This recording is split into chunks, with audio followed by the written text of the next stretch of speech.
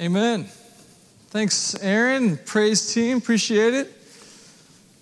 It's been a good Father's Day so far. I hope it has been for you at home. We got a lot of rain, which is good. Needed that. I recognize how much like my dad I am when I say things like, "Oh, we sure needed that rain. My grass is getting brown." The old man that I'm turning into, as well as being a homeowner now.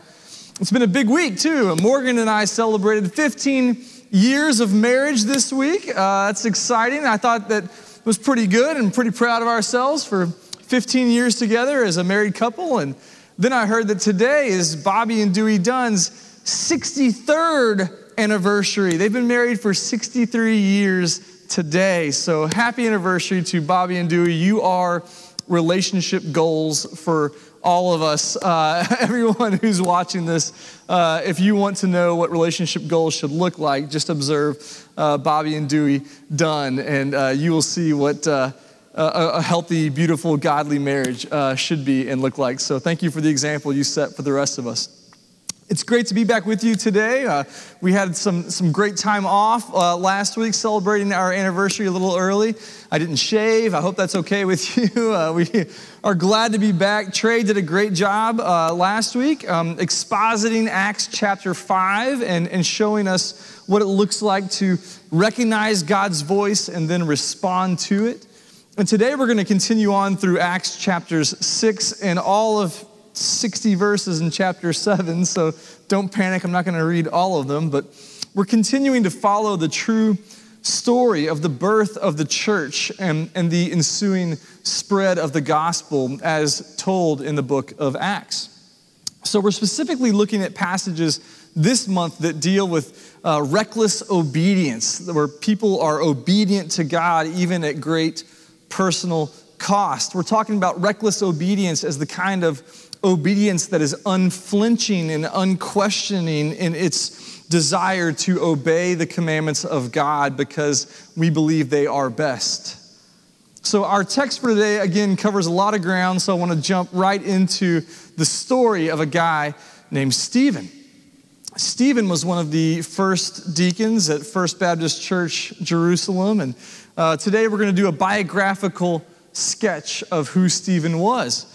When I was in seminary, we had a professor who loved Christian biographies, and he assigned us tons of them to read.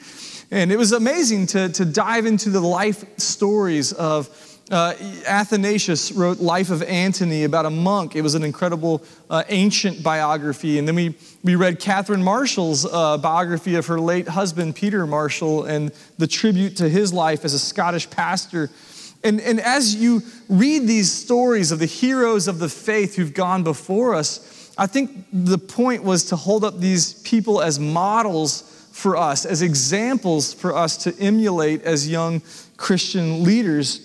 If you're trying to teach someone how to shoot a basketball, it's very helpful to demonstrate it and show them an example. Or to swing a golf club, this is how you do it. You can't just tell them. It's really helpful to have these examples. So Stephen is a model for us to follow today. And my prayer is that as we read about his life, that we are inspired to be like him because he was like Jesus. We need these clear pictures, these examples, living examples of what a human being fully submitted to God looks like in day-to-day life. So we're going to look at the life of Stephen, who was a servant leader in this early church. And my prayer is that we learn how to live, and equally important, how to die from looking at the example of Stephen. And we're not going to look at his whole life. We're really just going to read about one day in Stephen's life, his last day on this earth. Stephen was one of those first deacons who was chosen to make sure that the Greek-speaking kind of marginalized people like the widows in the new church were being cared for, that they were receiving enough food and money and resources to live. And that's my go-to text, Acts 6, 1 through 7, for deacon ordination services. So I don't want to steal that thunder here today. So we're going to skip past that. It's clear that these early deacons weren't just table waiters. That's what the name implies, is that they were waiting on tables. But they have authority. They are preaching and teaching and leading in the church with authority, and that authority comes from the Holy Spirit in them, but also from being selected by the church body and then having the apostles come and lay hands on them and pray over them, which is why we do deacon election and ordination at Woodmont like that, the way we do it. That authority that comes through the ordained persons who lay their hands on our servant leader body. And things are going great in this, in this new church. The deacons are doing their thing, and the apostles are doing their thing, and it's all working. And Stephen's right in the middle of it. Look at verse 8 in chapter 6. Stephen, full of grace and power, was doing great wonders and signs among the people. It's awesome to see who Stephen is, and I want to show you some key character traits about Stephen. Who was he? What kind of person was he? Well, first off, we see that he's full of grace.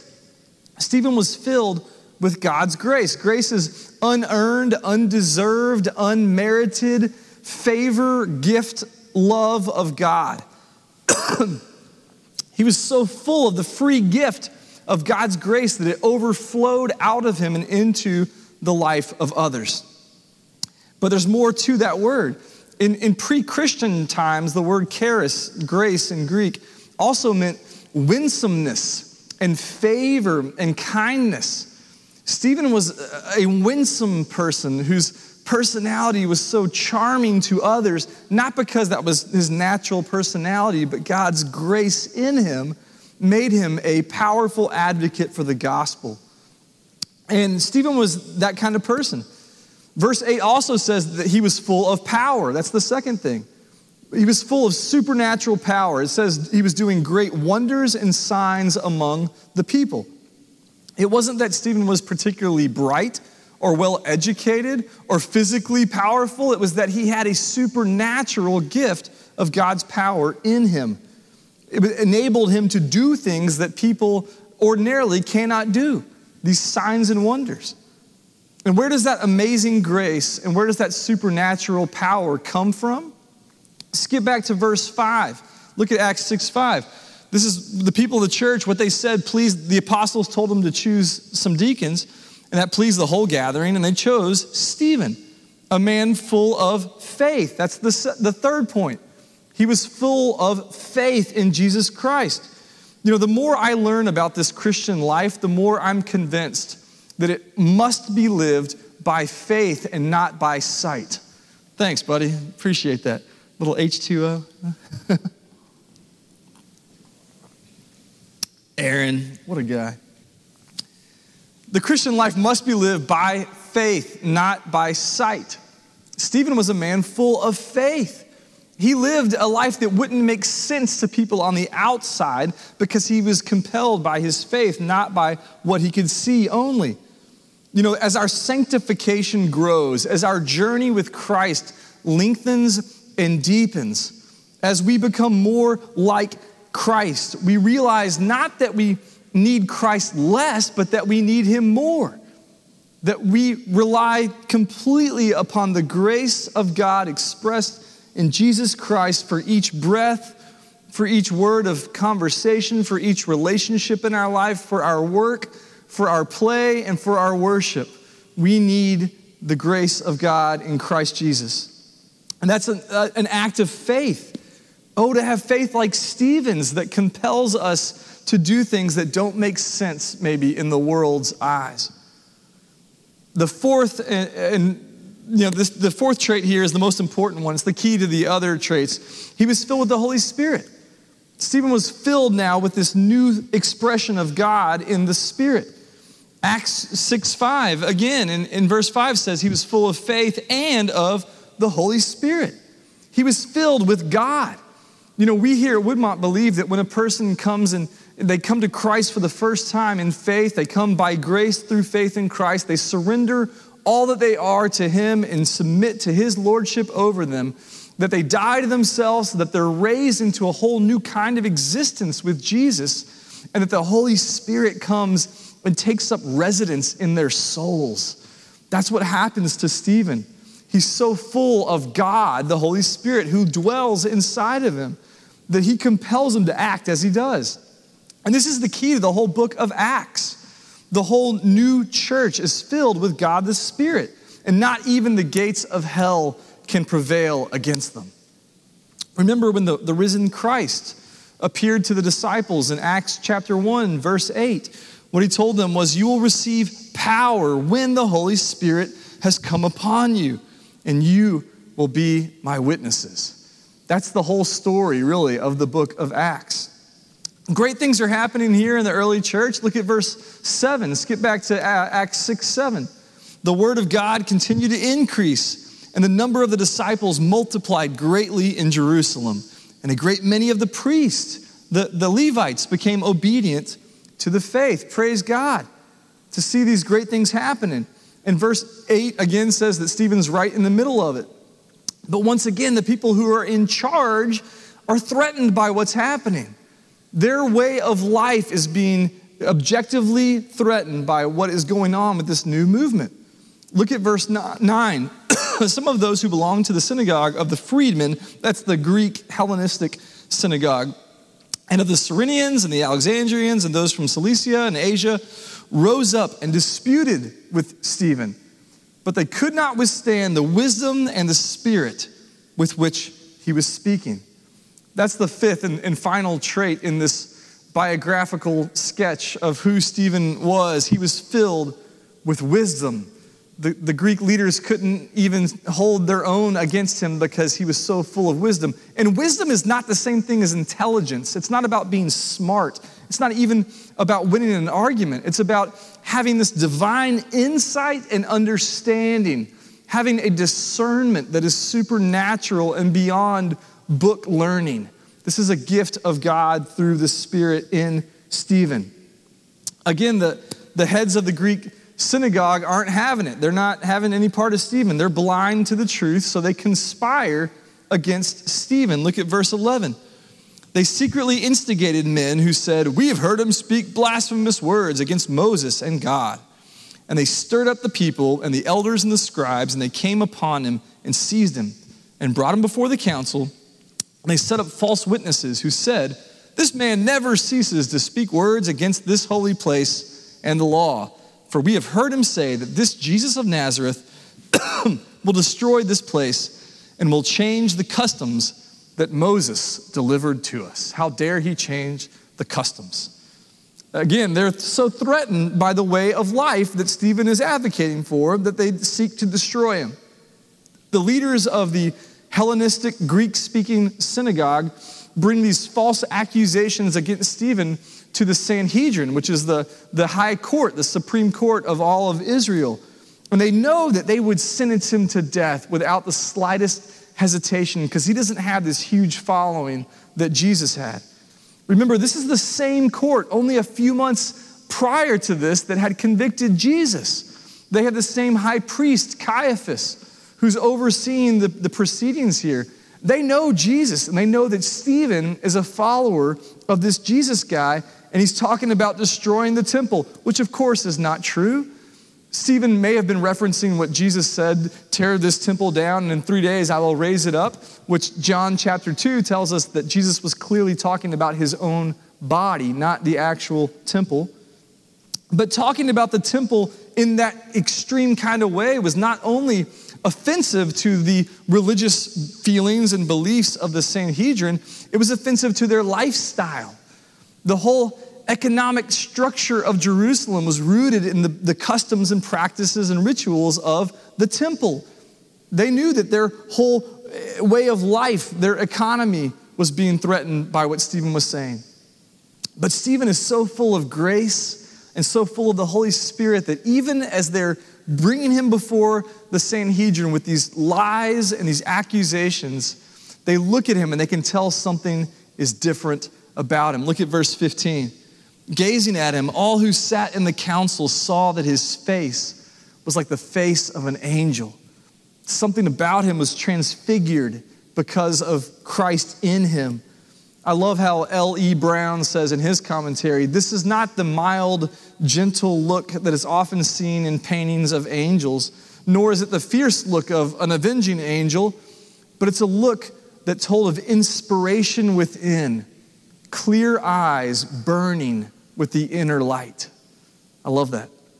Then look at Caiaphas' response, the next verse in chapter 7, verse 1. The high priest said, "Are these things so? Are these accusations true?" He's probably looking for a simple yes or no, but what he gets is a lot more than that. The speech that follows is the longest sermon in the entire book of Acts. And Stephen, this Greek-speaking, uneducated, Hellenistic outsider to the whole Jerusalem culture, he's about to give them a lesson in Old Testament theology that they would not soon forget. Stephen explains over the next 52 verses to these guys who are the cream of the crop, the highly educated, highly professional experts in the Hebrew scriptures. He gives them an overview of Abraham and the patriarchs and Joseph and Egypt. And then he talks about Moses, how he led God's people out of Egypt. And then he gave them the law at Sinai. And then eventually how Israel turned away from God over and over again with the prophets. Stephen knows his stuff. He knows his Bible. He knows his history. And now he's connecting the dots of all of that to how the gospel of Christ fulfills the law and the prophets perfectly as part of God's plan of salvation. He brings the theology of the gospel smashing down hard on all the false hopes that the popular Judaism of that day had been building their faith upon as really important. Now, I don't know about you, but I love cheeseburgers. I do. I think the quarantine 15 is real because I've eaten a lot of cheeseburgers over the last couple months. And recently I had a friend just the last year who introduced me to the best burger in Nashville. You know what it is, Craig? You know what the best burger is? No? You know what the best burger is? No? I'll tell you. I've had some good ones. You know, Emmy Squared here in Green Hills has La Big Matt. It's known as one of the best burgers in town. Jude and I split it. It was really good. It was. I like fancy burgers. I've had the burger at Husk on 4th Avenue. It was delectable. Some people like the old school burgers like Rotiers. I've had the French bread burger. That's a classic. Brown's Diner, it's gross, but it's it's pretty tasty if you can handle it. I don't know how the health code had to shut that place down, but it's tasty. I love it. Dive Bar, it's a great place. Brown's Diner. But the best burger in Nashville, by far, is Gabby's Burgers. Gabby's down by Greer Stadium is the best burger I've had in Nashville, and I'm a lifelong Nashville resident. And if you like burgers, I encourage you to go there. I've heard it said that sacred cows make the best burgers. Gourmet burgers come from sacred cows. The Jewish authorities in Jerusalem had built up these certain ideas that they had pulled out of context in their scriptures, and they had turned them into false hopes, into sacred cows that were only worthy of being destroyed. In this sermon that Stephen gives, he obliterates 3 specific sacred cows that he finds that the leaders are teaching. The first sacred cow is the land, the promised land. The idea that a lot of people had at that time was that God would bless them specifically because they resided within the boundaries of Palestine, the promised land. If they had real estate there, they were blessed, they were good with God. It was the promised land. It was the special inheritance from the Lord. So why would they need a Savior? They were already blessed. They were already living in the promised land. They'd already been delivered from bondage and from their enemies, right? Why would they need Jesus? Not quite delivered yet, Stephen says. Look at verse 2. He says, "Brothers and fathers, hear me. The God of glory appeared to our father Abraham when he was in Mesopotamia, before he lived in Haran." God showed up to Abraham before he was living in the promised land. Abraham wasn't even a Jew. He was a pagan living in Ur of the Chaldeans. Stephen develops this idea further in verse 4. Then Abraham went out from the land of the Chaldeans and lived in Haran. And after his father died, God removed him from there into this land which you are now living. Look at the next verse. We got one more? He put him out of Haran, and verse 5 says, yet he gave him no inheritance in it. He gave him no inheritance in it, not even a foot's length. Abraham never received any part of the promised land. He never owned real estate in Canaan, in Palestine. And yet the Lord blessed him greatly and made his descendants as numerous as the stars. It's not about the land. It's about following the Lord by faith that leads to blessing. So then in verses 9 to 16, Stephen goes on to show how Joseph was blessed, even though, where was he? Egypt. Verse 17 to 36, Stephen says that the Lord blessed Moses outside of the Holy Land. Moses was born and raised in Egypt. Then he grew up in Midian. He was commissioned by God as a prophet. Where? In the wilderness of Sinai. And he called the land there holy ground. Holy ground is wherever God chooses to show up and move in power. It's not just within the borders of the geography of Israel. The greatest miracles of Israel happened in Egypt. They happened at the Red Sea. They happened out in the wilderness. They happened in all these places outside the promised land. Okay, one sacred cow down, 2 to go. The next cow was the veneration of Moses and the law. They exalted Moses and the law as the greatest prophet and the greatest gift ever. But the central hope of salvation wasn't in Moses. And Stephen makes this clear in verse 37. He's quoting from Deuteronomy 18:15. This is the Moses who said to the Israelites, God will raise up for you a prophet like me from your brothers. Look for him. Listen to him. He's the one who's going to save you. You know, the power of the law was never a power to save. It only showed the people how far short they fell of God's standard of holiness and righteousness. The law never could make them righteous. It only showed them how unrighteous they were.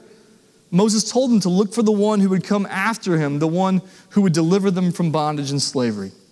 2 cows down. The third and final sacred cow that Stephen destroyed was the temple. Popular Judaism of the day said, God lives here. He dwells in the Holy of Holies. This is his house. We live next to God. He's our neighbor. We're good. What can anybody do to us? We're fine. But Stephen dismantles this false security in verses 48 to 50. He's quoting from Isaiah 66 here. Yet the Most High does not dwell in houses made by hands, as the prophet says, heaven is my throne and the earth is my footstool. What kind of house will you build for me, says the Lord? Or what is the place of my rest? Did not my hand make all these things? He says that this is the place that I can choose to dwell everywhere because it's all mine.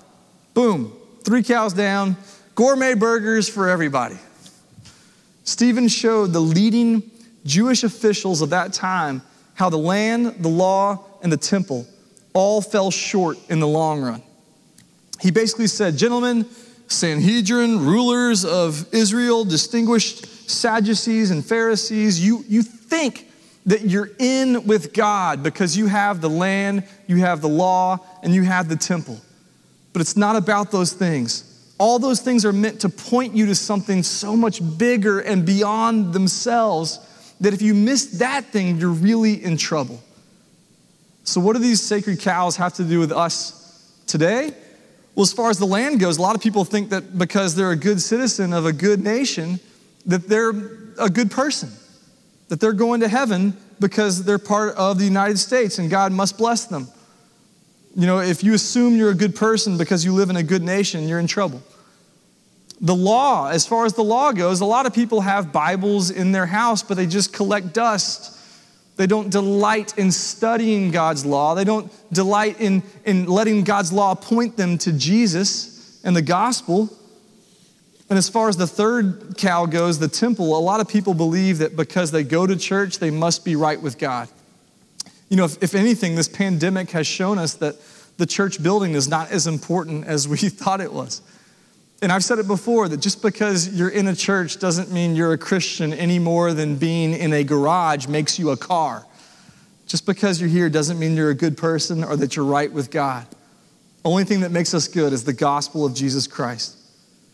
It's highly possible to live in a great land, to have God's commandments in your bedroom, in your possession, and to go to church regularly and still be pitifully and utterly lost. Stephen drives this point home in verses 51 to 53. You stiff-necked people, uncircumcised in heart and ears, you always resist the Holy Spirit. As your fathers did, so do you. Which of the prophets did your fathers not persecute? And they killed those who announced beforehand the coming of the righteous one whom you have now betrayed and murdered. You who received the law as delivered by angels and did not keep it. Stephen tells the truth in love. They've sinned. They have trespassed the law and they need a Savior. Stephen knew that by saying these things, he was signing his own death warrant. It was inevitable. But he stood firm and he said them anyway. How? Because he had been conformed to Christ and he counted his own life as a gift that was no longer his own. He'd been transformed by Christ and conformed to Christ.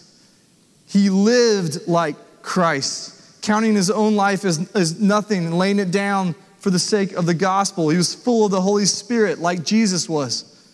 He'd spoken like Christ, a message of God's love and grace and salvation and justice.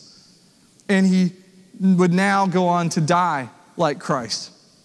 Wrongfully accused, wrongfully convicted, and wrongfully killed. The Sanhedrin, rather than feeling the prompting of the Holy Spirit in their hearts, they again resisted that prompting and they instead went on a rage. Verse 54 says, when they heard these things, they were enraged and they ground their teeth at him. They're in a murderous rage, and we're about to have the church's first martyr here. The first example of a saint who demonstrated that his love for Christ far outweighed his love for his own life. And verse 57 and 59 tell the story. They cried out with a loud voice and stopped their ears and rushed together at him. They cast him out of the city and stoned him. And the witnesses laid down their garments at the feet of a young man named Saul. And as they were stoning Stephen, he called out, Lord Jesus, receive my spirit. These highly dignified, educated leaders of Israel drag Stephen outside the city walls, tie his hands, tie his feet together, and throw him down an embankment, and they hurl heavy stones on top of him until he's dead, while the crowds of onlookers throw whatever rocks they can find in order to expedite his death. It's a brutal scene. It's a terrible scene, yet even in the midst of this terrible occasion, violent, unjust occasion, we see glimpses of beauty. There's a beautiful verse in verse 55. But he, Stephen, full of the Holy Spirit, gazed into heaven as he's being stoned and saw the glory of God. Saw the glory of God. You used to die for that. He got to see the glory of God and Jesus standing at the right hand of God. What does the scripture tell us about what Christ did when he ascended into heaven? He sat down at the right hand of God the Father, having accomplished the work of salvation that he came to do. But here we see that he stands. Why does he stand? He stands to welcome in the church's first martyr with open arms, who would soon arrive at the throne of grace and mercy to be fully known and to know in full. Stephen lived like Christ. He spoke like Christ. That conformed to Christ's slide, Travis. And he died like Christ, even down to the part of surrendering his own spirit. And then look at verse 60 as well. Falling to his knees, he cried out with a loud voice, Lord, do not hold this sin against them. And when he had said this, he fell asleep. We spend a lot of time, a lot of money, a lot of energy focused on living well, and that's a good thing. We should learn how to live well. But do we ever think about dying well? Maybe that's a morbid thought. Maybe we don't want to think about that. In our culture, death is not something we talk about very much anymore. Death has become very privatized. It used to be very public. But it's important to think about living well and dying well as well. As a pastor, I've had the honor of being present several times in that moment when a soul transitions from this life into the next. It's a powerful, amazing, sacred moment. And it's made me often wonder, how will I face my own death? Will I come full of fear, full of regret, or will I come full of grace, full of hope, and full of love, ready to experience my rest with the other saints? What example can I set not only with my life, but with my death as well? It's important to think about these things. You never know who's watching. Here in Acts chapter 7, a young man named Saul is watching. He's watching over the cloaks. It's hard work stoning somebody, so the guys take their cloaks off. And Saul keeps watch over them. What impact does watching Stephen's death have on Saul? We're going to see that over the next few weeks, the next few months, as we continue to read the book of Acts. Are you conformed to Christ today? Do you live like Christ? Do you speak like Christ? And will you die like Christ? Saying, Father, forgive them, for they do not know what they do. Even when they unjustly accuse you, convict you, and persecute you even unto death? Are you relying on sacred cows that have no power to save in the long run? How you answer that question will make all the difference in how you live and in how you die. I said it before, the Christian life is to be lived by faith, not by sight. And we know that the more we grow in our faith, the more that we need Christ every hour. Let's pray. Lord God, we come to you in this moment, fully aware that it's only by your grace that we have come to this place in our lives. God, it's only by grace that we're able to be saved from our own sins and trespasses, for we have trespassed your law and we've broken your commandments. We are more broken and flawed than we ever could imagine. But by your grace, we are also more loved and more accepted than we ever dared to dream. God, I pray that this morning you would help us to buy in further to that life of discipleship in order that we may be conformed to your holy image. Because we believe that's where flourishing and life is found, both in this life and the next. By your resurrection power and the indwelling of the Holy Spirit in us, we are able to live the abundant life and to advance your kingdom here on earth as it is in heaven.